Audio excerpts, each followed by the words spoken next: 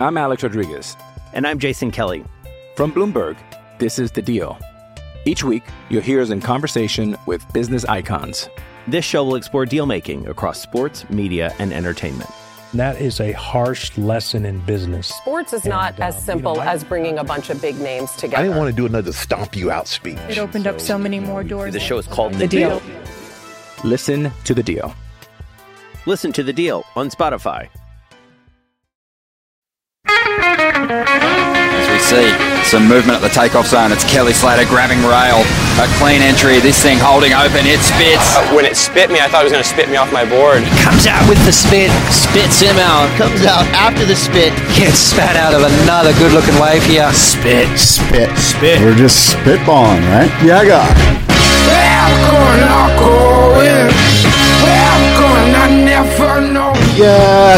Yeah, guy. Welcome, everybody. The Spit Podcast. David Lee Scales, and I'm Scott Bass, and here we are on this Tuesday, July 31st, the last day in July of 2019. Good morning, David. Good morning, Scott. Beautiful morning here in North County, San Diego. We're in a different environment today than our normal Surfing Heritage and Culture Center. Yes, have you tried the tea? No, I've made you a wonderful Milk Reserve Oolong. This is our favorite tea. This is the tea that, as a wine connoisseur, I think you're going to fall in love with this tea. It's delicious. Isn't it good? So good. So you always talk about the oolong. Is that all you drink? And the reserve is for the special guests? Or do you drink other teas other than I oolong? only drink the Milk Reserve Oolong. Oh, wow. Classy. And then we have guests, as you know, who have given us tea or sent us tea in the mail, which is very nice. Yeah. Thank you, listeners, for doing that. Yeah. But this tea comes from the Tea Gallery in San Diego, and it's a reserve milk oolong. So anyway, we've sort of gone through all the teas, and this is the one that makes the most sense. Now, I will drink an Earl Grey cream when you're slumming it in the mornings, like if I wake up. Gotcha. This is kind of an afternoon light caffeine. I've heard once you go oolong, you never go back. That's what That's the tea aficionados say. Oh, really? Yeah. Surprised you didn't know that. That's interesting. Well, if anybody at the Surfing Heritage and Culture Center is listening, Glenn, Barry, you guys need to step up your tea game. Otherwise, I'm going to have to come record at Scott's place all the time. Right. Shout out, by the way, Neat Essentials' latest film, Tesoro Enterrado? Tesoro Enterrado. There you go. Thank you, Scott. I think. Kind of taking over the internet. Obviously, Neat Essentials has been sponsoring this show for the last couple of years, but I love their investment in surf videos, sending Torn around the world, you know? It's such a great marketing platform. I mean, everyone knows that, right? That's kind of obvious, but they do a pretty good job of not overdoing it, you know? Like, yeah. It's like every 6 months you get this really cool vibe. Yeah, no overt branding. And then Torrin, it's funny, Torrin being the person he is, his aesthetic, kind of being a hip guy, maybe a hipster, but it's all authentic, you know? It's because he's from that part of the world or from Byron Bay area. And I would always expect the internet to revolt, you know, like they do with Alex Nost often or whoever, where the video goes up and it's like, we all know that surfing's beautiful. We're all watching the video, but let's go to the comments section and see people hate. It's kind of amazing that either the internet has tamed down or he's got the right amount of relatability, you know, that people embrace. Because I saw nothing but positivity. I think there's a sincerity there that kind of comes across, right? And with Alex Nost, that's a good point. Alex Nost is a great surfer, don't get me wrong, but you get the sense that he's sort of playing it up a little bit. There's a bit of affectation. Yes, exactly. And that's insincere. And right. So that's why I think there's some people who are like, oh, they kind of roll their eyes when they see the Alex Nost act. You know what I mean? Totally. Yeah, that's actually a really good point. Sincerity and kind of earnestness is appreciated. But the surfing's so beautiful. Well, that video is insane. What caught you the most about that video?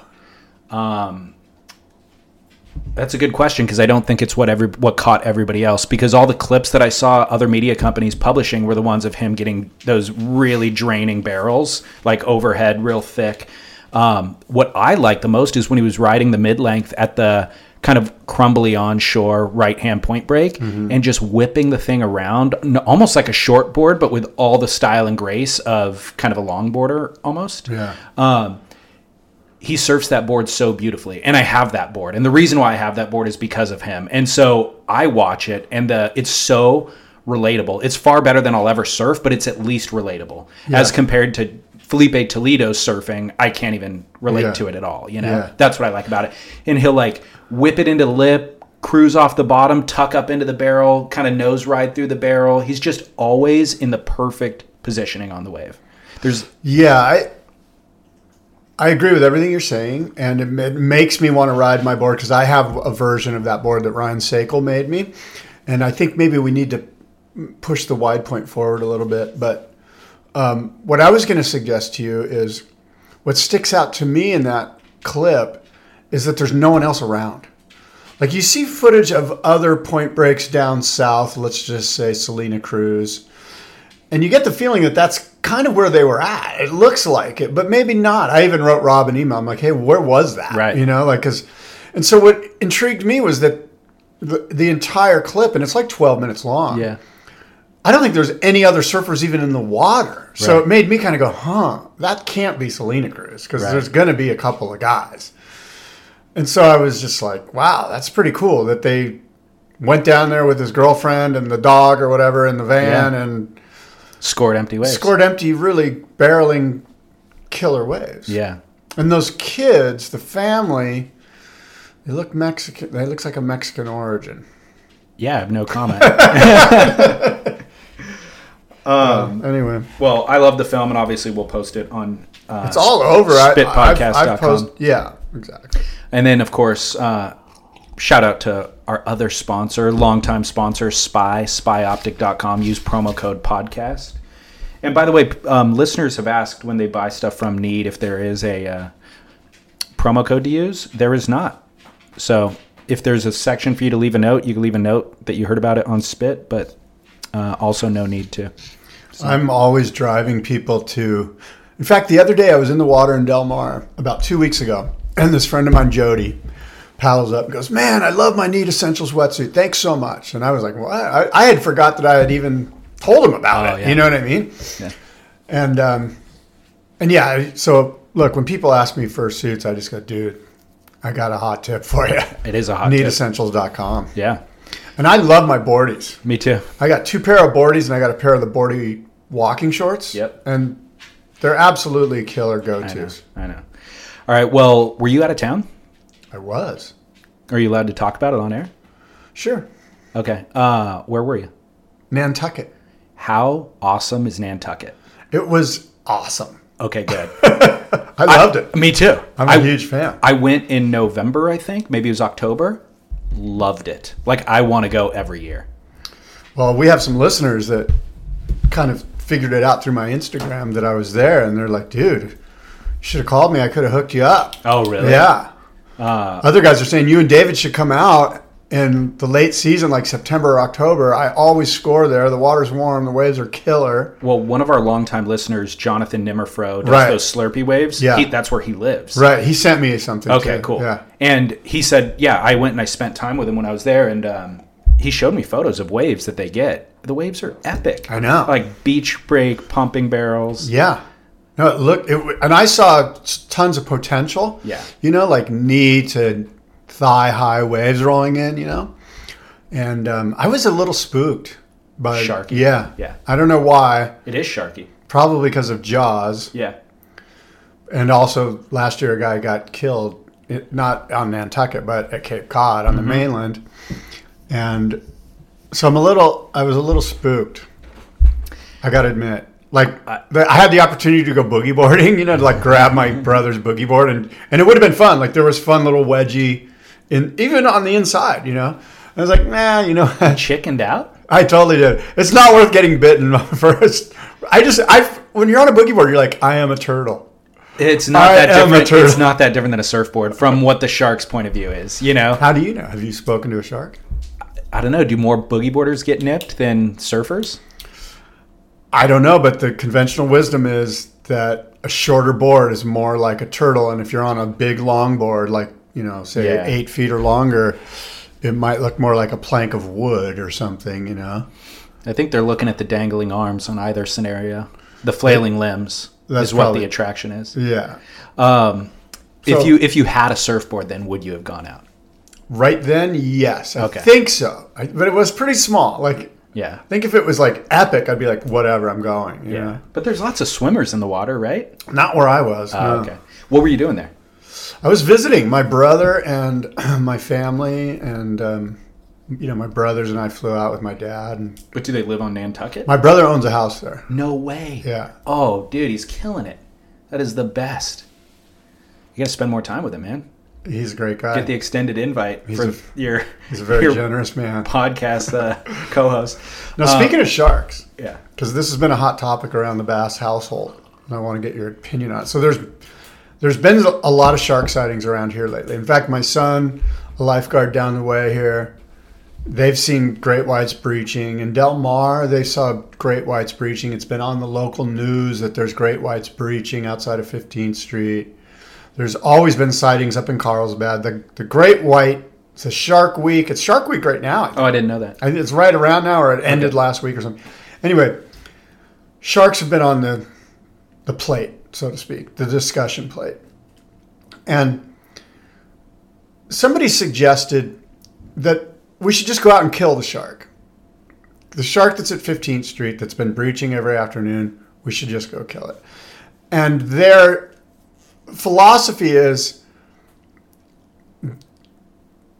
there's a huge ocean for sharks to live. First of all, I think that they love sharks. They don't want to kill all sharks. But if there's a shark in a region where there are humans and there's potential damage and conflict to be done, that the shark should be taken out. Much like if you're at, like, say, Yosemite and there's a bear, although they don't take bears out at Yosemite. But if there is an aggressive bear, they do. Right, Yeah, exactly. They euthanize them. And so the question is this an aggressive shark? How do you determine is it an aggressive shark? But I guess my question to you is, how do you feel about this? How do you feel about, because let me preface this by saying this. Some people the argument is, hey, it's the shark's home. You're the one entering their home, so you're at risk. And I think that's cogent. But others would say, hey, those environs have been the environs in the domain of man since, for 40,000 years. Like, we've been within a mile of the coast fishing and doing what we can to grab the resources from the ocean just as we do from the land.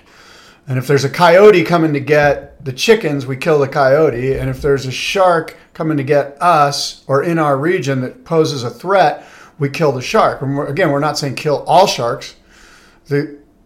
This person's point of view, and it's not me, by the way. I'm so worried that we're going to get attacked, which we probably will. But I do think that they have some valid points. This person that made it, and this person asked me to speak about this today. They're like, I want you to talk about that on this one. So, do you think it's okay for us to kill one or two sharks that are within a mile of the coast and that have been, active? I guess if it eliminates the threat, then I'm okay with it. I'm not convinced that that's the best solution. Firstly, how do they know it's just one shark? Like, you're implying that it's the same exact shark every day that's breaching Let's off say Del it's Mar. not. Let's say there's. Let's just say every time we see a shark within a mile Then of the that's coast, never going to solve the problem.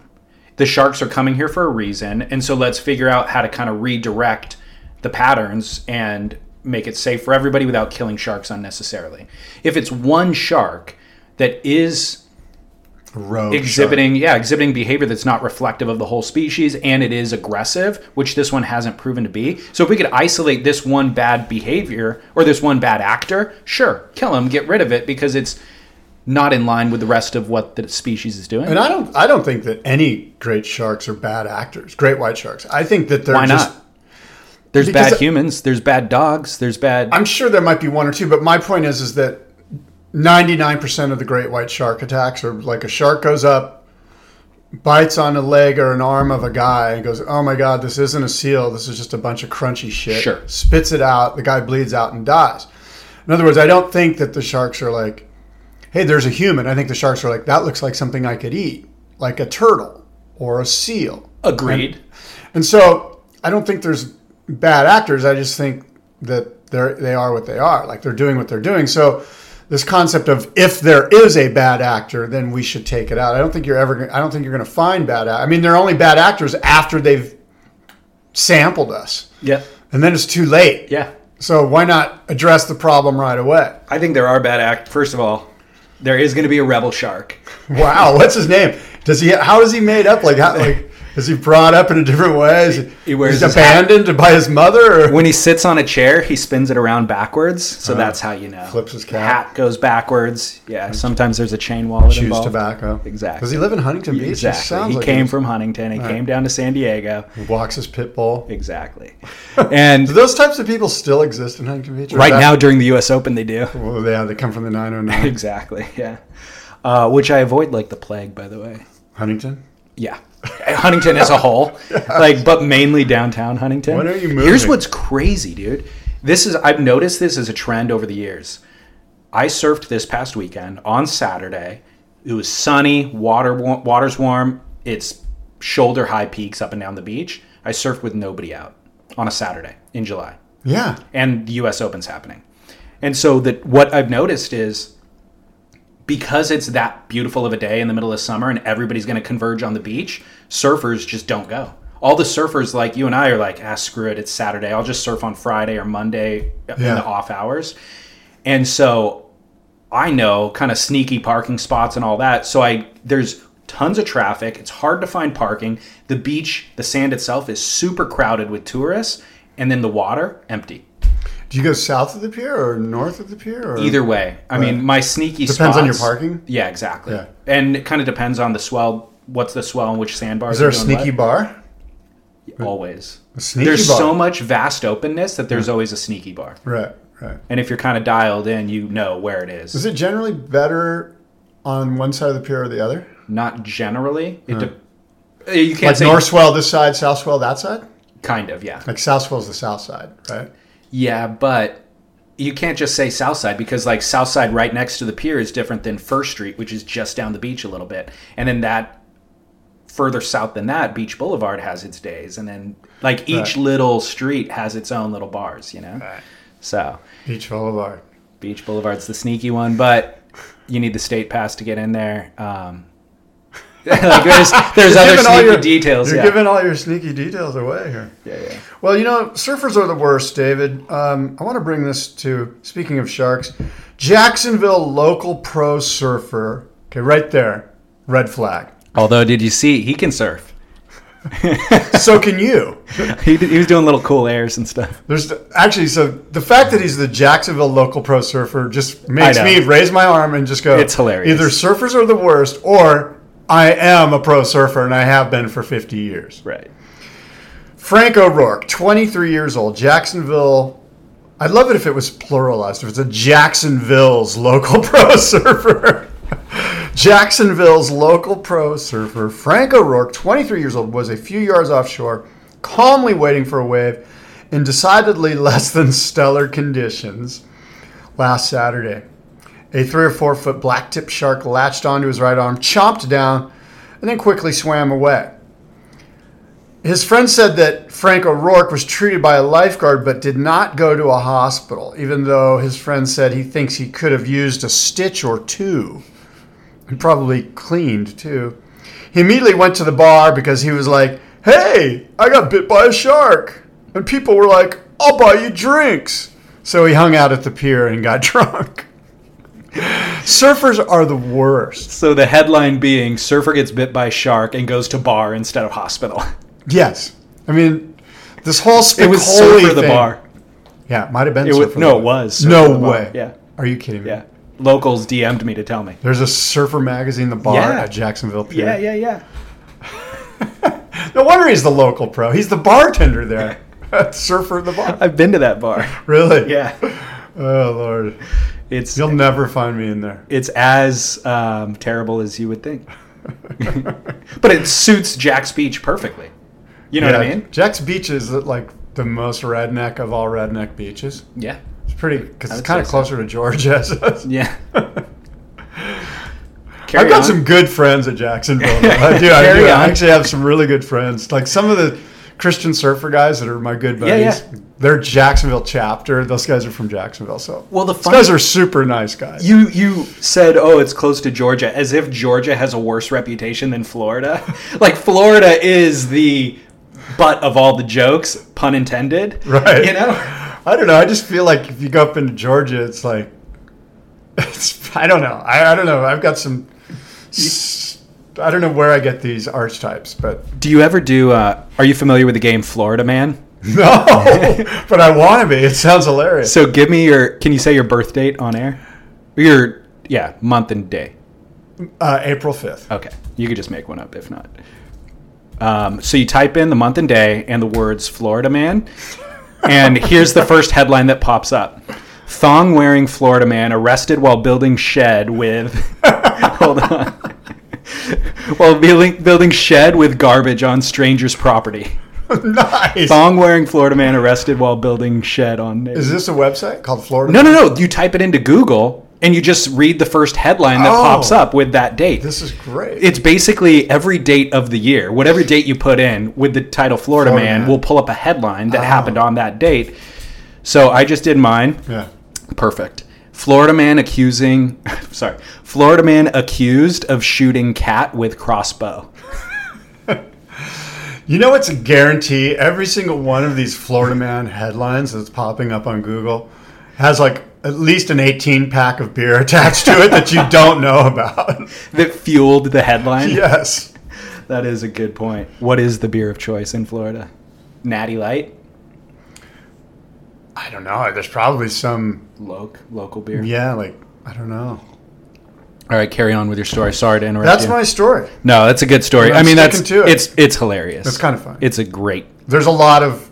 I think I read it on Surfline or... It's everywhere. Stab or something, but there's a lot of good commentary about how is this guy a pro surfer? Yeah. But the little video clip that I watched, the news clip, he whips like a pretty sick air reverse on an ankle high wave. Which I was like, wow. I couldn't. No, it was impressive. But I'm not 20. He was pumping down the line. I'm like, yeah, he's a kook. And then he throws that, and I'm like, all right. I wanted to read you an email. Yes. This will be more substantive. I'll need you to put your thinking cap on and get critical, Scott. Alejandro sent us an email, and he said, hey, have you guys seen that video that Red Bull put out about Frankie Oberholzer? Would love to hear you two wax on and about, firstly, how endearing he is, and speculate on how he's making a living and what his life must be like. Also, how many A- to C-level pros can exist in the world just cruising around surfing with half-heartedly doing surf contests? Whenever I scroll through Instagram, it feels like there are legions of blonde trust fund a-holes, basically. Who's funding these trips? How many 20-year-olds can there be that think being a pro surfer is actually possible for them when they should have been working or getting an education? Both of you have mentioned how young pro surfers have midlife crises, and it's hard for the top tier. And if it's hard for the top tier pros, then what must it be like for the guys who are unmarketable clones with the same cutback, blowtail, or air reverse combo? Does surfing as a whole have a responsibility to help these kids, or do we just say, cool, groovy, just enjoy? Well, of course we don't have a responsibility to help these kids. Usher on. No. But what are your thoughts on that? I mean, he's right. There are legions of B-level guys with just enough sponsor money going to QSs, trying to make an Instagram lifestyle out of it, all of it, you know? My thoughts are, you know what, let them go for it. Because really what they're doing is they're following their passion, which is great, you know, and eventually it's either going to bear fruit or not. And they're going to learn on their way. You know, like the greatest, you know, some of the most successful men and women in America and throughout the world have failures at the beginning of their sojourn. And I think it's a good thing. It's easy to just kind of like sit back here with a cup of tea in my hand and kind of go, those guys are lame, you know, but really I don't care. I don't care what they do. I'm not. Let me make too it more engaged. real. Yeah. You have kids that are going off to college in the next couple of years. Yeah. If they said, hey, no, I'm not going to do that. Instead, I'm going to try to be a pro surfer and travel around, scrape together money, try to travel around the world for the next couple of years. How would you feel about that as an investment as a father? Well, I'm not investing in that. It's their own investment. Yeah, if it's their own, I'm fine with it for the same reasons. I want my kids and I want all people to follow their passion because I think that that's where they are going to bear fruit. You know, like you could go get an accounting degree and get a great job and just be bummed out in your mid-20s, miserable, making a bunch of money, miserable. Maybe you're in Omaha or you're in New York City or wherever, and a lot of times what manifests itself with that misery is like, how do I find a solution for my misery? And there's lots of solutions for your misery out there that are easily tapped into, like alcohol or drugs or sex or whatever it is that you're trying to fill that void with. Sounds good so far. Go on. I mean, yeah. Just kidding. Yeah. No, you're like, where do I sign up? So the other thing is you're also trying to, if you are in Omaha doing that accounting job, not chasing your passion, you only got 2 weeks off a year to then indulge in your passion, or maybe you'll also do it on Saturdays for a few hours. Like, that is such a sad solution that I think most people do buy into, or certainly have for the last 50 years. Like, that was what I was told when I was coming up is go to college, get a job, security is kind of what matters most, and then, definitely indulge yourself when you have the free time, but it's very different than I think find your passion and then make a career out of your passion. That paradigm was set into place and obviously, way back when, but for sure in the 40s and 50s and 60s, that paradigm that you just mentioned, and we're kind of, first of all, we live to be 85 and 90 years old now. Back then, life expectancy was 69 or whatever, you know? Yeah. And so I think you have more time to follow your passion and still get your feet under you and do what you need to do to kind of be set up.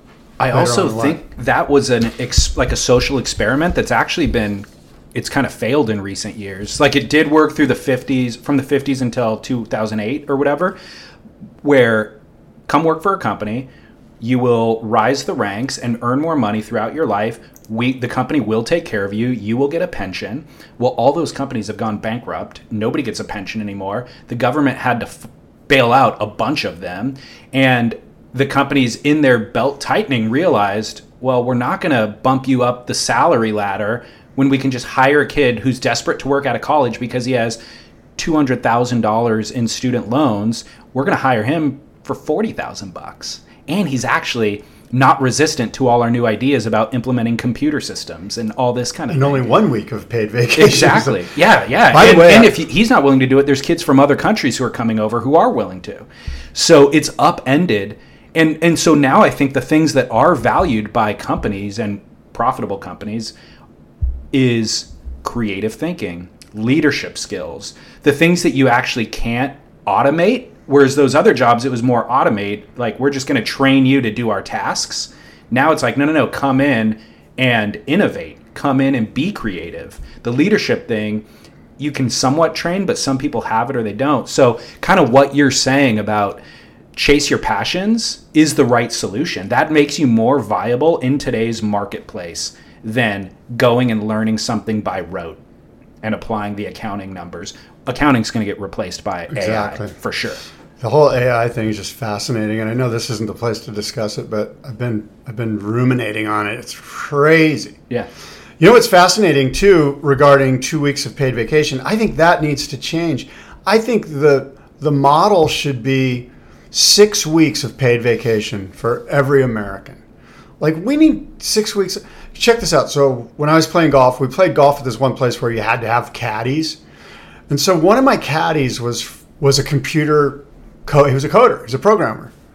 And he lived in Germany, and he was Irish. And he took us 6 weeks every year and came over to Nantucket and was a caddy. And that was his paid, so he's getting paid. 6 weeks paid vacation. He's in America. He's having a good time. He's working hard. Those caddies work hard, but I mean, he's also cruising at night, having fun. He's a young mid-20s, 30-year-old or whatever. He's making bank caddying.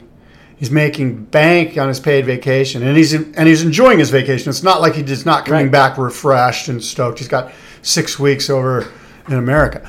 That's a great. I don't know. I don't have any data to back that up. I just think that should be the new paradigm for better corporations. Better quality of life. It's going to create better human beings. Well, he's going to be a more effective employee.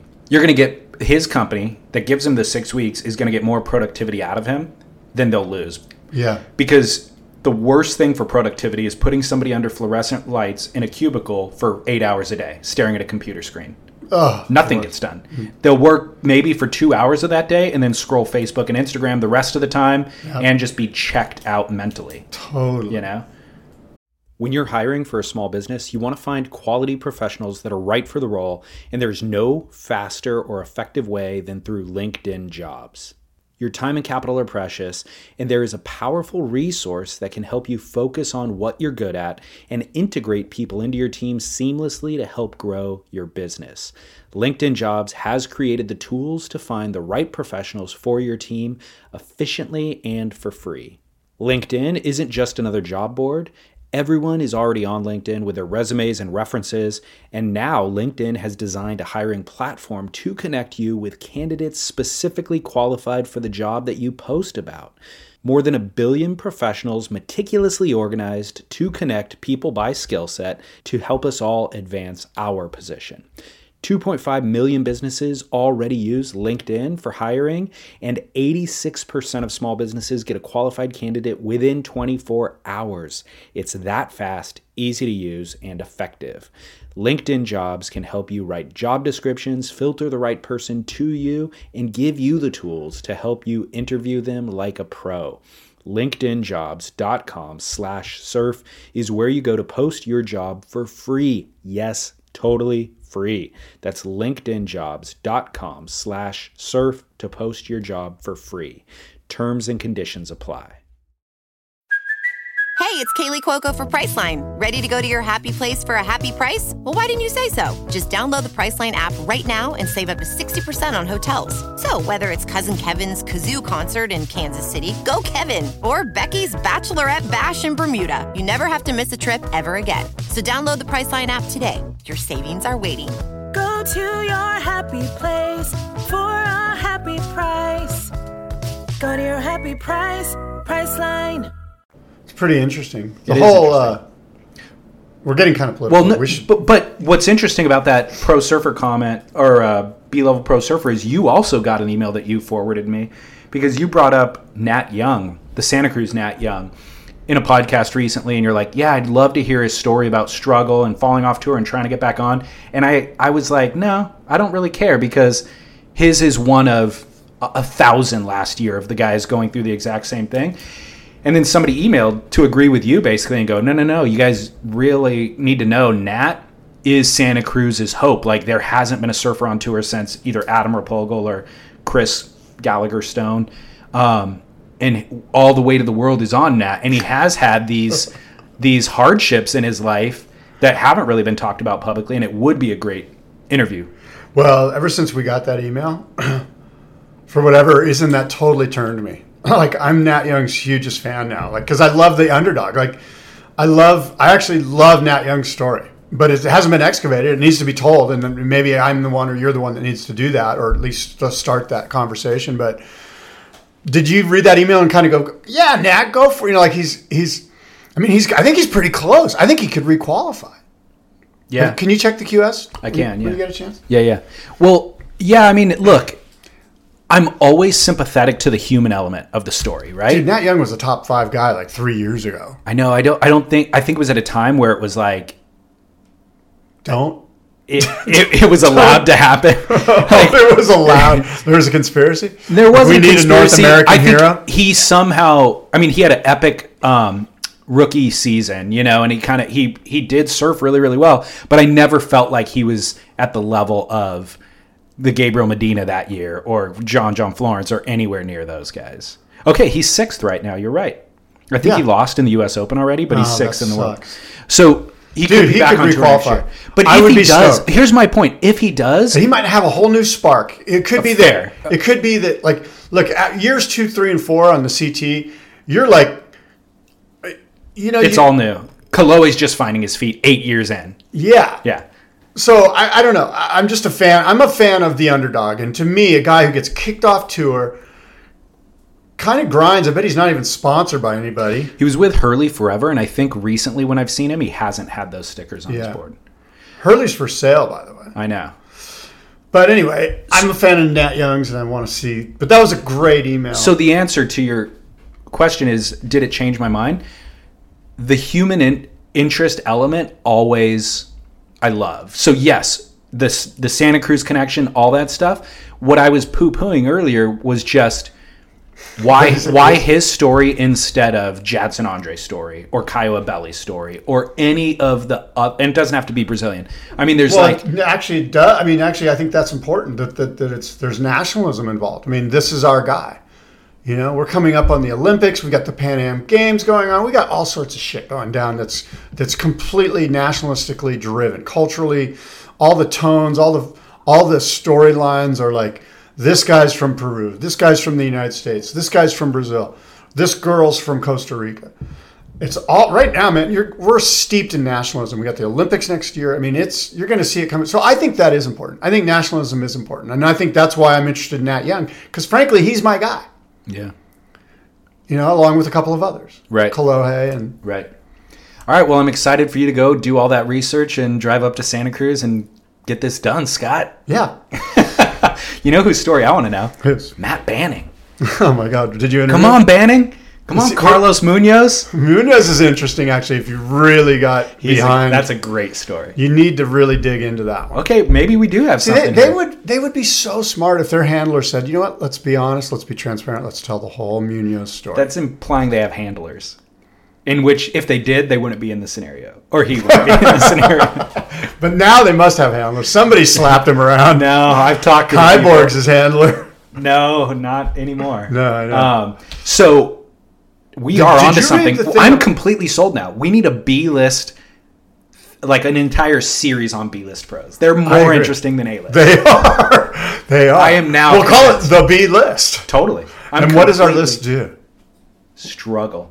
It's all about the struggle. Do we just highlight one every year, every episode? I think so. Yeah, it's all profile pieces on the B-list. Well, look, let's start with Carlos. What can we say? I mean, what are you comfortable saying about Carlos? Like, we all know that there was some crazy shit that happened in Hawaii that...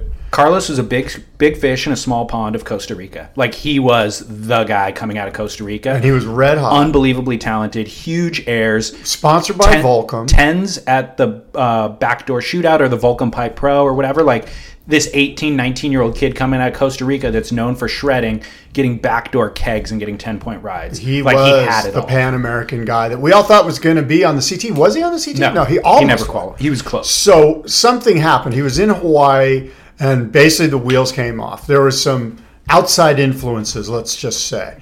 You read between the lines. I don't know why we're afraid to say what we know. Well, I don't know what That's probably why. But the rumor was that there were some outside influences. He was always partying. He was known for, like... Okay, he gets out of Costa Rica, goes on the road, and you have access to every vice, and you're going to all these countries, and you're kind of like the surf contest is in town. There's all the local groupies. You have just access to everything. So he was known for partying for a year or two or a couple of years, and then something significant happened. I don't know what, and then he kind of fell off the radar, lost some sponsorship, then didn't have the funds to kind of make it to the next event, started slipping down the rankings, and he's still out there. But I think he's very much out there. He's kind of finding his footing again, is what I'm saying. But he's struggling to get from one country to the next financially.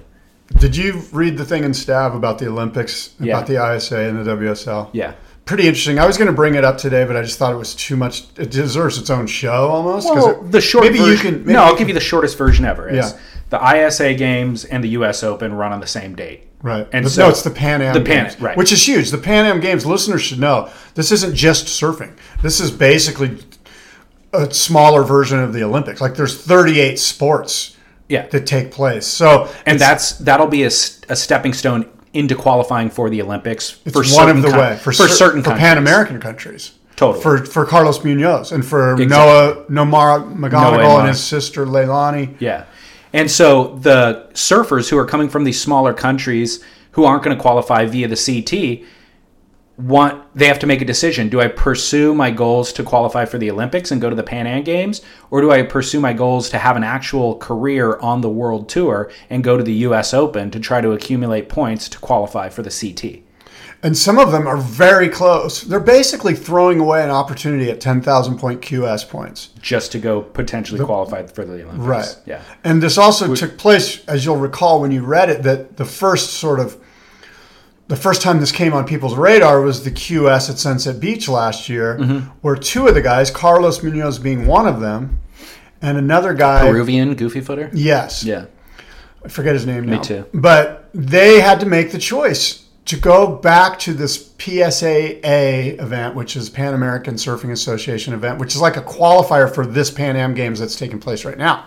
See what I mean? It sounds confusing. I hope the listeners aren't bored to death with this, but it's fascinating. And really the conflict is, why did these two entities that are supposedly there to help these young surfers fulfill their dreams, why aren't they talking more? Why isn't there more communication? Why aren't they doing more so that they're not scheduling super important qualifying events, one for the CT, one for the Olympics, and they're doing them on the same dates? Yeah.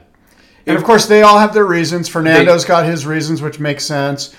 The WSL has some reasons. I don't even think the WSL addressed it, but they're not. Basically, Michael C. wrote, look, let's just face it, the WSL is not going to change their dates for the U.S. Open because it's been around forever. It's set in stone. There's permitting issues. But guess what? You don't think the Pan Am Games has permitting issues? Way more permitting And that's the problem. And I would say the further problem is there's too many freaking events. There's 100 QS. I mean, literally, there's probably 100 QS events every year, maybe more. And then I don't know how many but Pan Am. You don't really care about those events until you get to the 6,000 and 10,000. Like, I know. Like, you got to qualify to get into, I think the top 100 get into the 10,000s. I don't know. But anyway, this is where you go down a rabbit hole. Exactly. And it's also just, so if there's that many events running in these multiple different feeder systems, there's going to be overlap at times. So it happens that the most heavily weighted events happen to overlap this time. So they probably should avoid those. Yeah, but they didn't. And it makes you roll your eyes and kind of go, really? Well, it wasn't. But this affected Carlos Munoz. Yeah, and it wasn't ever that important before because the Olympics weren't an option before. Right. But now it's like, if the Olympics are the end goal of this one feeder system, now it has more weight. Well, what's fascinating about it is because the sort of contraction of the surf industry, all of these QS or all of these Pan American, all of these sort of B-level surfers that aren't on the CT, they're getting funded by their nation states. Mm-hmm. They have to be loyal to Costa Rica. Yeah. They have to be loyal to Peru. Yeah. They have to be loyal because these nation states are literally writing the check, and they're basically going, we're writing it for the Olympics. We don't give a crap about the WSL. We want to see our country represented in the Olympic Games, first time ever surfing, and you're our person. So we're going to fund you for 2 years to get this done. Yeah. And so they're going, well, there's no money in the surf industry. Nobody's supporting anyone. I mean, how many CT surfers don't even have sponsors?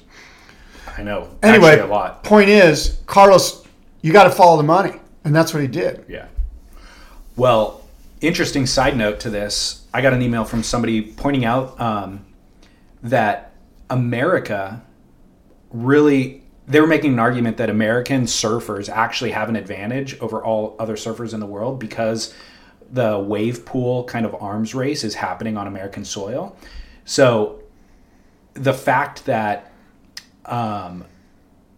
talent will be kind of developed in the ocean, but it'll be perfected in the pool. And you could use Kevin Scholl's freak peak flip as an example, Sierra Kerr's air reverse as an example. So Sierra Kerr, Josh Kerr's daughter, has been landing and trying airs in the ocean, and then they go and put her in the wave pool for a week. And there's video clips out there of her trying the same exact air reverse time and time again, and then she stomps one on the 10th try, claims it hard. Use Jackson Dorian, Shane Dorian's son, develops all his talent in the ocean, then goes to BSR and just puts out banger clips of doing air reverses. Yeah, I think these are important, but I don't think we can firmly say this until we see these same surfers perform under pressure in the ocean during competition that counts. Agreed. No, you know what I mean? Like, you're basically saying free surfing here, free surfing there. The free surfing's getting better in the pools? Absolutely. And will it... So it's a level, when you're just in the ocean, it's kind of a level playing field among nations, right? But the United States, in addition to that, basically has a ramp in your backyard that you can just go practice. When the sun goes down, flip the backyard lights on and just start practicing that air reverse. But Australia has that. They have fewer than we do, though. I mean, really, the arms race is happening. This. They have the crappy one, the Wave Garden, that isn't the Cove. Oh well, that maybe, but look, you're saying in the future, in the next 5 years, there's going to be more footprint here in the USA than there is, as there already is. But yes, even more so as we move forward. So the idea is kind of looking at that 10-year span. We have this secret training ground in our arsenal, and I think Australia, their secret weapon, China. Yeah, but Australia has their own secret weapon, which is these training facilities. So different countries have different things, but it was an interesting point. And I think if the Brazilian has the Storm, we can brand this as the American Tornado. Or what happens in the Midwest, because these wave pools will come from the Midwest. Tornadoes. Yeah, exactly. So it's the American Tornado. Maybe like a what do they call it? What do you call it when a lot of locusts arrive? What is that called? A swarm? A plague? A locust swarm? A biblical plague? Yeah, we've got a biblical locust swarm known as the wave pool. Yeah. Anyway, speaking of storms, Hurricanes Eric and Flossie expected to produce mid-period east-southeast swell to Hawaii, the Big Island, of course, the south shore of the Big Island, and Maui, and Oahu and Kauai. Those two islands will be partially shadowed, but tomorrow and Friday, both Hurricane Eric and Hurricane Flossie producing unique hurricane tropical storm surf to Hawaii. I think that's sweet, kind of interesting. The storm track did that last year too. Yeah, and it's. I mean, I don't think you can.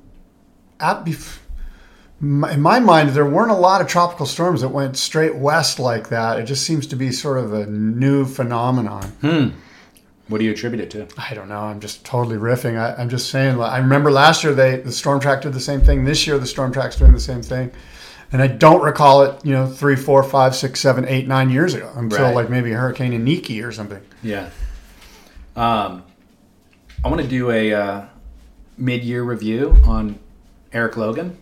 Yeah, good idea. I mean, there's been Have you spoken with him? No, not at all. But there's been a ton of content coming out of the WSL video content, which is his responsibility. Right. Are you watching Surf Breaks? Is that with Chris? Sometimes it's with Chris. I'm not. Why not? I don't know. I haven't watched it, but talk me through it. So it's on. They're mainly promoting it through their Instagram feed. And every day they do kind of a recap of what's the most important things happening in surfing. So it's always includes some WSL, but it'll also be like the best video clip that happened, or it's Carissa Moore's birthday today, and they try to get it. That's exactly why. They try to keep That's it to exactly 2 minutes. why I don't watch it. Why? I don't give a shit about Carissa Moore's birthday. I'm a 54-year-old man. I'm more interested in like the stock price of Billabong, or you know what I mean? Like, I don't give a shit. You know what I mean? Like. That's why, because it's a little bit too bubblegummy. Okay. That's why. Okay. You know what I mean? It's a little bit too, life is wonderful, check in, follow us, and you'll be part of the culture. You know what I mean? It's insincere. Do you like that they're doing a once-a-day news recap? Does that? I haven't even watched it. So to be fair to Eric and what they're doing. But it's shocking that you haven't watched it. I've seen it, and I've watched like one of them, and I immediately went, no, I'm good. Right. And moved on to whatever podcast I was listening to. So, not that you asked, but... What about you, David? Thank you. Yes, the exact same feeling as you. I have not watched one all the way through, and I've tried.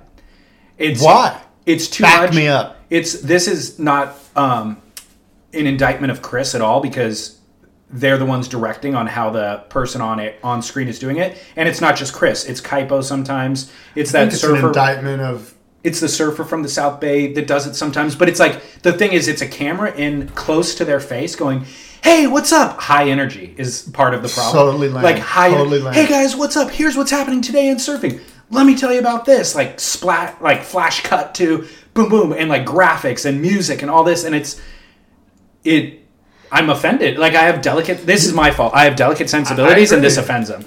Like, this feels like it should be on access television or whatever that is. You know who they need? They need somebody with a delivery. So I think we're going to blame Eric. Right, we're going to blame Eric. Right? I don't. I think they need a delivery, like a Martin Potter delivery. No. Somebody, not Martin, but I mean the delivery of Martin Potter.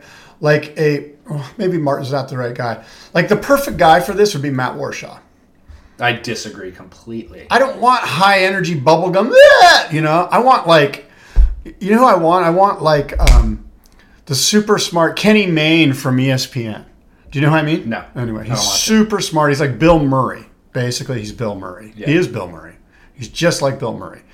Sort of super smart, undertone, like under the radar, clever. Yeah. You know, like you got to be. He's witty, but you only get it if you get it. Yeah.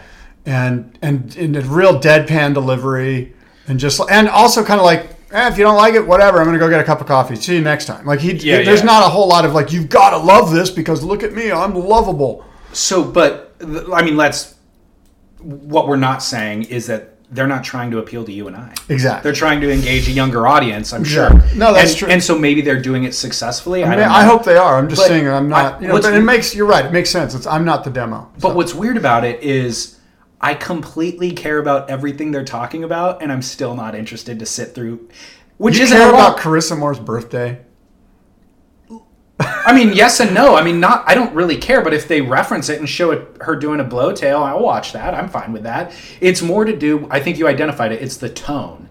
That is just kind of like rubs me the wrong way, where I'm scrolling and this thing hits me kind of loud and obnoxiously, and I'm like, I got to get away from here as quick as possible. Even though 2 minutes isn't a ton of time to sit through, I got to get away from here as soon as possible. Yeah. I just feel like they need more of like a news anchor type tone than which I think all of those guys, Kaipo, Chris, I can't remember that surfer's name in the South Bay. That's it'll come to me in a minute. But Matthew something or other. He was on The Bachelor. He got kicked off on like episode 1. Okay, you totally lost me, dude. I don't watch The Bachelor, but that was part of the story. I think you do. I think you watch. I think you should be on The Bachelor. I think I'm aged out of that demo. Dude, come on. You guys had a Bachelor viewing party last night. I didn't. My daughter and my wife did. Bachelorette? I don't know. Which one is it? Believe me, I'm snoozing. I don't know. I really don't know. I was going to try to lull you into giving me details. Was it The Bachelor or The Bachelorette? Well, it was The Bachelorette. And, I don't. And Karen didn't do good this season. Well, I think if they're trying to be E, they're succeeding. Yeah. If they're trying, let me put it to you this way: if my dad was watching over my shoulder as I turned that on, I would turn it off out of embarrassment. That this is what our culture is. Yeah. You know what I mean? Like, it's embarrassing. Yeah. And that's why it kind of falls under the whole surfers are the worst thing. Yeah. Because when I excavate it, it seems like what we always do, even when we're not trying to do it, is we sort of like emphasize the specularization of our culture. And you and I are so much more than just some dumb bong-hitting fucking surfer from Claremont. You know what I mean? Like, and so be that. Yeah. You know what I mean? Every comment. Although I'm not much more than that. Yeah, I'll reserve my... so, more about Elo. Oh, wait, you were going to reserve your comment? Yeah, well, I didn't want to pat us on the back. Oh, okay, good. On air. I'll do it when we turn the mics on. I love Elo, by the way. I think he's a great guy. So, another thing... Big fan. I think he's... Go ahead. Another video series project that they've implemented is WSL Soundwaves. Have you watched these? No. So... I'm afraid to. What are they? They're doing what we've been asking for, by the way. You and I for years have been like, you need to tell better stories about the athletes on your tour and get us invested in these people so that when a rivalry happens, we know who's who and what's what. We have a context for it. So WSL Soundwaves is they'll pick a particular... Oh, I did see this. They'll pick a particular surfer and then follow them around on the contest site and kind of tell a lot of the backstory. Episode 1 was with Seth Moniz on the Gold Coast. Episode 2 was Connor at, I think, Karamas. Episode 3 was Jack Robinson at Margaret River. Now, I watched all of them. The only one that I thought was successful was Jack Robinson's at Margaret River because it tapped into the most important part of that event, which was the box, the most dangerous wave, high risk, high reward, was going to be firing. And Jack Robinson is the local favorite, who's not only a local, but he is a maestro at this spot. He's the best surfer at this spot ever, and he's coming up against Felipe Toledo, who is the best surfer at what he does in the world, and he's also afraid of big barreling waves. So you have these two epic... That's a good one. And he's afraid of them? He's afraid of big barreling waves. David, you said Felipe Toledo's frightened. He's afraid. Shaking in his wetsuit. Okay, wow. And so you have these two opposing forces that are, it's like the ultimate clash, and it's going to take place at the best venue when the swell's pumping, and it's the best we've seen it in a long time. Now, that all came together fortuitously. They just pick somebody in advance to train their cameras on, and they hope a storyline develops. Don't they mic them up? Yeah. It's called Soundwave. Right. So it's kind of, there's no fast cuts, there's no music beds, there's no audio trickery. It's just kind of raw following behind the scenes. But what my point is that an amazing storyline happened to develop for their cameras. Yes. Whereas the Seth Moniz episode, no conflict. It's like, okay, well, you picked a guy. Unfortunately, there was no storyline that really emerged, and you still decided to go to the editing bay and try to make something out of this. And I just wasted 8 minutes following around this really nice guy who surfs pretty good. Yeah, that's my question. I watched the Connor Coffin one. I did. I didn't know it was called Soundwaves, but I think I might have turned it off halfway through. For the exact same reason that I'm saying. There was no plot. I don't need a PR thing. Right. Like, to me, they're like, let's promote our athletes. And I'm more interested in find the athlete that has a super interesting story. In other words, conflict, and it could be uncomfortable, and it might not put the WSL surfer in the best light. But guess what? In the long run, it's going to make us all totally eyeballs engaged. Yeah. But you don't know. There's too many surfers on tour. So there's 36 men and 17 or 20 women, which you can't put camera crews on 50 or 60 surfers.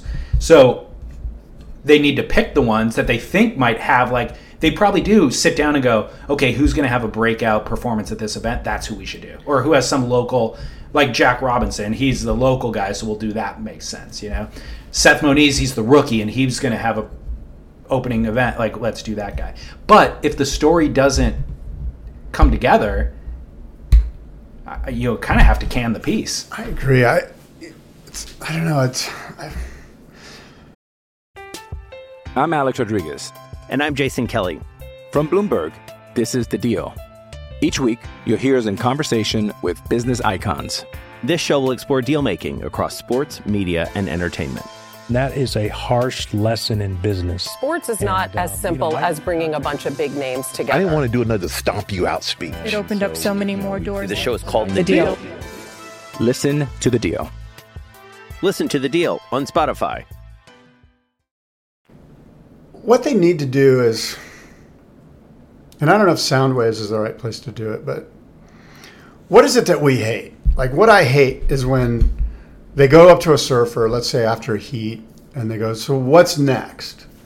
Or they might say something, whatever they say, and the surfer generally says, oh, I don't know, I'm taking it one heat at a time, and, you know, or they might say, hey, how do you feel about, you know, representing your country? And they might say, oh, you know, I'm not worried about it. I'm just, you know, we're all friends out here on tour. Right. They need somebody to go, well, you should care about it. You know, like, they need like, an instigator? I don't want to say instigator, but somebody that commands enough respect and comes at them with legitimate, you know, backup follow-up questions, basically. Provocative. Yeah, something, you know, other than, and it's hard. Look, I know it's very hard, but. Well, I almost don't care about a lot of them. Like, to have a provocative question, I have to be invested in you and your story. And there's a lot of guys and the girls that are just so milquetoast that... You know what's interesting about Mick Fanning? One of the many things that's interesting about Mick Fanning is that his brother died. When he was a teenager. Right. Yeah. How he died. And what that effect had on Mick Fanning. Yeah. Now, that story was told a little bit, I think, in Me, Myself, and Eugene, or whatever it was, right? Yeah. But that's the kind of thing that I bet 99% of recent WSL viewers don't know anything about. Right. You and I are completely involved. We're deep in it, so we get it. But a lot of times, maybe that's just it. We're too close to this stuff to bring these stories back out. And, you know, but, you know, a question like, how would your brother feel about your victory today? Yeah. You know, like like that's like people are like, what do you mean his brother? You know, and then all of a sudden we throw it back to Pete and Ross or Joe, and then they've got to back up they got they got to put it into context. Well, for those of you who don't know, now all of a sudden that's pretty friggin' interesting. Yeah. That's the kind of thing, like, everyone needs to, they need somebody in the Santa Monica to comb through every single surfer and go, what's the really most interesting thing about him? And don't tell me it's his top turn, because it's not. Yeah. And if they don't have something interesting, fine. They're out of my editorial scope. Right. I'm not going to, you know what I mean? Yeah. I don't know. Maybe we're nitpicking too much. No, we're not. No, we're not. I want to put a bow on the Frankie Oberholzer thing. Go for it. I've got it posted on spitpodcast.com, so you can watch the film there. Red Bull produced it, but it's definitely worth watching. Like, among all the tons of surf content that we have nowadays, John Florence's new vlog series, Julian Wilson's new vlog series, all the stuff that WSL is putting out, there's a ton of content, but Red Bull continues to kind of tap into great stories and do a great job with the production and telling them. And the Frankie Oberholzer thing, he's such a good character, and his story's so interesting, and he's so likable still. He's charming, and he surfs unbelievably well. And when you see the old footage, it's unreal. And the story, real quickly, is that Tom Curran had never been on a surf trip other than for a surf contest by the time he retired from the tour. And so the search was trying to figure out what to do with him. And Derek Hine, being the marketing guy at the time, was like, let's create this thing called The Search, and we'll send Tom around the world just searching for perfect waves. But he had been hearing about this kid from South Africa called Frankie Oberholzer. He heard about him 5 years ago, but he had never seen him surf. And he ends up going to J-Bay, and he sees Frankie surf. And Derek's like, holy cow, this kid is unreal. He was like 17 or 18 at the time. So he walks up to Frankie, and he goes, hey, how would you like to spend the next year traveling and surfing with Tom Curran? How cool. And Frankie's like, I'm in. And so they sent these guys around, and they made the Search series about it. And you watch that footage, and you go, Frankie is a bona fide talent and going blow to blow with Tom Curran. Like, it's gnarly. Is that the trip where they have Curran's first wave at J-Bay? I don't know if it's the same. I don't know if it's the same trip or not. Yeah. I feel like that trip was earlier. Yeah. But Frankie, they're interviewing Frankie today, and he's shaping boards in South Africa. And cool. I'm sure he's just making a living kind of in the periphery of surfing, but not as a pro surfer is what I mean to say. Everyone's a pro surfer. Come on. Right. If he could build his Instagram following, he can be. What's the number you need to get to be a pro surfer? The number of what? Followers. Of dollars? Followers on Instagram. 10,000 and you're a pro? No. 100,000 and you're a pro? Yes. Okay. And by the way, at that level, you're making money off of non-endemic brands. Like, if an endemic brand picks you up, fine. But you at the $100,000 level or 100,000 follower level can develop all these brand partnerships outside of surfing. It probably means you're good looking. It probably means you're flexing, with your shirt off or whatever. And then you're on some beach, and there's brands whose sole marketing is directed towards Instagram and influencers. And so Frankie, I interrupted you. You were telling me about Frankie. It's a great piece. Shaping boards. It's a great piece. Yeah. Red Bull's thing, again, Spit Podcast. I'm going to check that out. I'll post it. I'm looking forward to that. Yeah. So Red Bull does great work. Totally. By the way, I'm a fan. I actually had Red Bull for the first time when I was in Nantucket. Wow. And you're a fan. I'm a fan of drinking one Red Bull at the turn. Like, after 9 holes and I got to walk 9 more holes, I pound one Red Bull, and it seemed to work wonders. Well, the funny thing is, in that email that came through that prompted this entire conversation, Alejandro says, thanks to Red Bull's awesome video production, of course. Still not drinking that crap, though. I agree that it's crap. I'm just saying I'll pound one as medicinal, kind of like a cup of coffee. Just to serve the caffeine purpose. Yeah. I don't think I've ever had a Red Bull. Like, I definitely never drank a Red Bull out of the can, but I think I had it mixed into like a vodka drink at a Surfline party during the U.S. Open, or like where they're the sponsor, and so here we're gonna pour it down your gullet. And you open wide. I've got okay, go ahead. Well, we need to wrap. I got to get out of here. Are you kidding? My next appointment. I've got so much more. Okay, wait. Time crunch. Do you got time for one more story? Yeah. This is gonna be fun for you. Okay, this is a quiz actually. Okay. Who is this surfer? Okay. I like this game. Who is the surfer? I'm going to go like little bits at a time and give you an opportunity. Okay. Tall, leathery, plain-spoken surfboard builder from Santa Barbara, California. An early proponent of EPS epoxy resin boards. Described by surf writer Sam George as the king of the ranch, the local's local, and one of the best surfboard shaper designers in the world.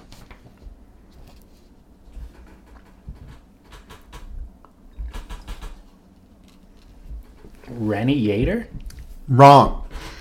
He was born in 1944, began surfing in the mid-50s, worked in the Yater Surfboards factory in the early 60s, where he was informally mentored by Rennie.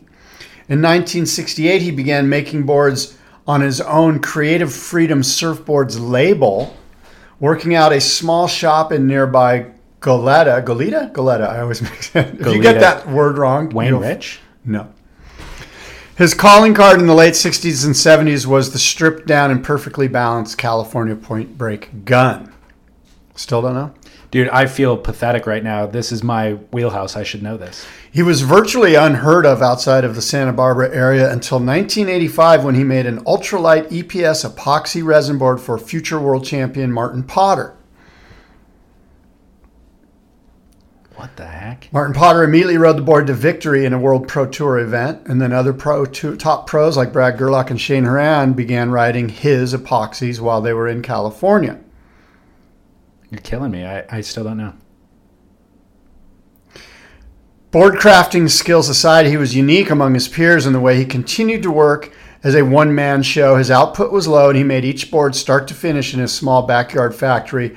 Low-key, he did not advertise. In his hometown, he was known for tooling around in an immaculate 1955 season blue Porsche 356 Continental with a tiny dog in the passenger seat. He died of leukemia in 1999 at age 55, almost certainly contracted from decades worth of exposure to toxic board-making materials. I don't know about that last sentence, but... Yeah, leukemia. Anyway, you don't know who this is? No, I love him, though. This is brought to you by the Encyclopedia of Surfing. I knew as soon as you started, I should just type in and see what Matt Warshaw sent me on Sunday night. I dug a little deeper. Okay. But yeah, Matt Warshaw's Encyclopedia of Surfing is worth every dime.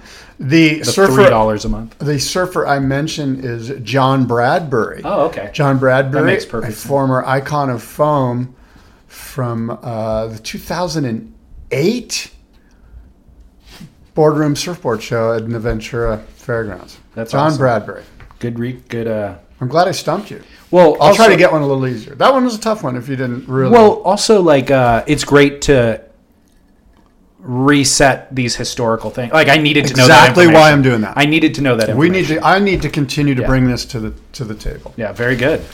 Okay, I got a must-see moment at the Duke. My must-see moment is Visla's latest surf film Rolling Review. Have you watched it? I don't believe I have. Dude, I'm not really inspired to sit down and watch a 20-minute surf film too often nowadays, even though I've mentioned 3 in this episode alone. All of them are your sponsors. No, Red Bull's not a sponsor. Okay, 2 of them. And this is not a paid advertisement for Rolling Review at all. What was it called? Rolling Review by It's fantastic, dude. No, I'm sure it's is. fantastic. I'm just teasing. I'm a big fan. It captures all of the fun of a surf film and an adventure, like going on a surf trip and all that sort of stuff. But Bryce Young's surfing, guy's great. Oh, it's unreal, dude. Yeah, and he's got some Torrin Martin in him, or Torrin Martin has some Bryce Young in him. There's overlap, but they're distinct. Totally. It's really interesting. It's hard to even describe. You just have to watch it. Yeah. Derek Disney is kind of in every section of the film. He's the through line that goes to each of the locations. And it's like Derek Disney, he's always been a good surfer, but he hasn't necessarily stood out to me as being like, if he's surfing with Birch, Birch is the one that I'm drawn to. If he's surfing with Bryce, Bryce is the one I'm drawn to. In this, Derek Disney steps up his game. Like, he's shredding. Cool. Super impressive. He's a great surfer. I surf with him more than occasionally around here. He's a fantastic surfer. In fact, one of the biggest days ever at Swami's, probably the biggest day I've ever surfed Swami's, Derek Disney and I just, by happenstance, were walking down the stairs together. There was 3 dudes out. Most guys couldn't make it out. It was massive. And so he and I marched down, he might have been 100 yards in front of me. we marched down past to Boneyards because that's where you were going to paddle out. You were, and then you just had to get lucky. And we both scrambled, paddled. I lost him. I didn't see where, I was involved. We were both involved in trying to get out. And the current was so gnarly that it took me down to where the channel normally is. And I was like, okay, I guess I'm like everybody else. I'm done. I'm going to get wiped out. I'm not going to get out. It was just pounding, massive, 20-foot swamis.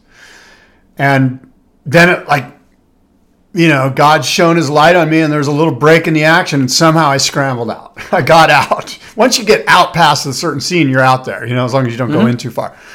So I got out and Derek made it out and there was maybe 5 or 6 of us out there and it was just magical, insane. And you got good ones. I did. I got pictures of it. Epic. Yeah. Well, enough about me. Derek was surfing great. He and Bryce surf a giant spot in France, like a big wave, and they're doing crossovers, taking off together, crossing over, and they're riding 10-foot guns. Rad. Again, it's just there's a lot of great moments in the film that made me feel like I was watching a surf film from my youth again. And then there's in Panama, Boca's high performance shredding with Eric Geiselman and Cam Richards, so there's a little bit of everything, but I fully enjoyed it. So I'll post that as well, spitpodcast.com. My Duke of the week is Justin Lee, the naked dad who attempted to paddle a backup board out to his son Connor in the lineup at Lenox during a contest. So Connor, his son, takes off on a wave, breaks his board, and is kind of out to sea, fledgling, and the dad, in a current or just waiting? He wasn't in danger, right. But the heat's running down, the time's winding down, and he needs a backup board.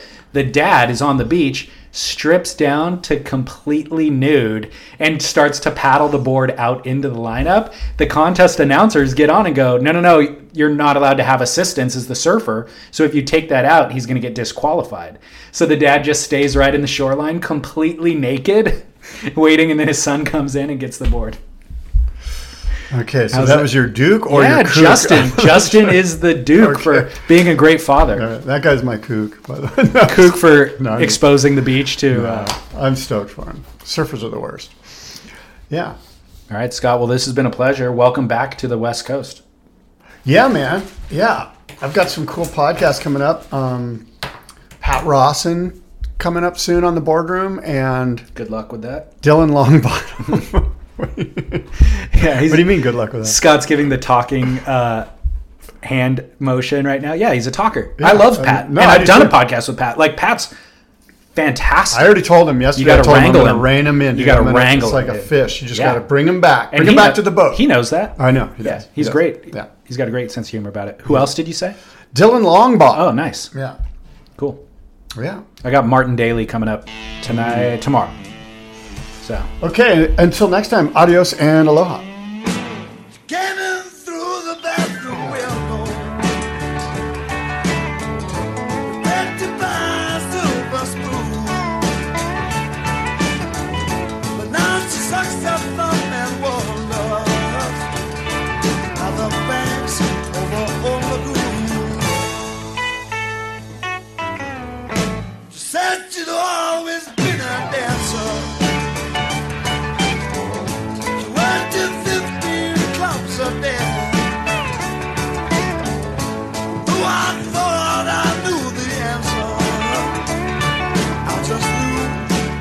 Could not say, didn't anybody tell her, didn't anybody see, sun is on the floor to Monday, moon is on the floor to me.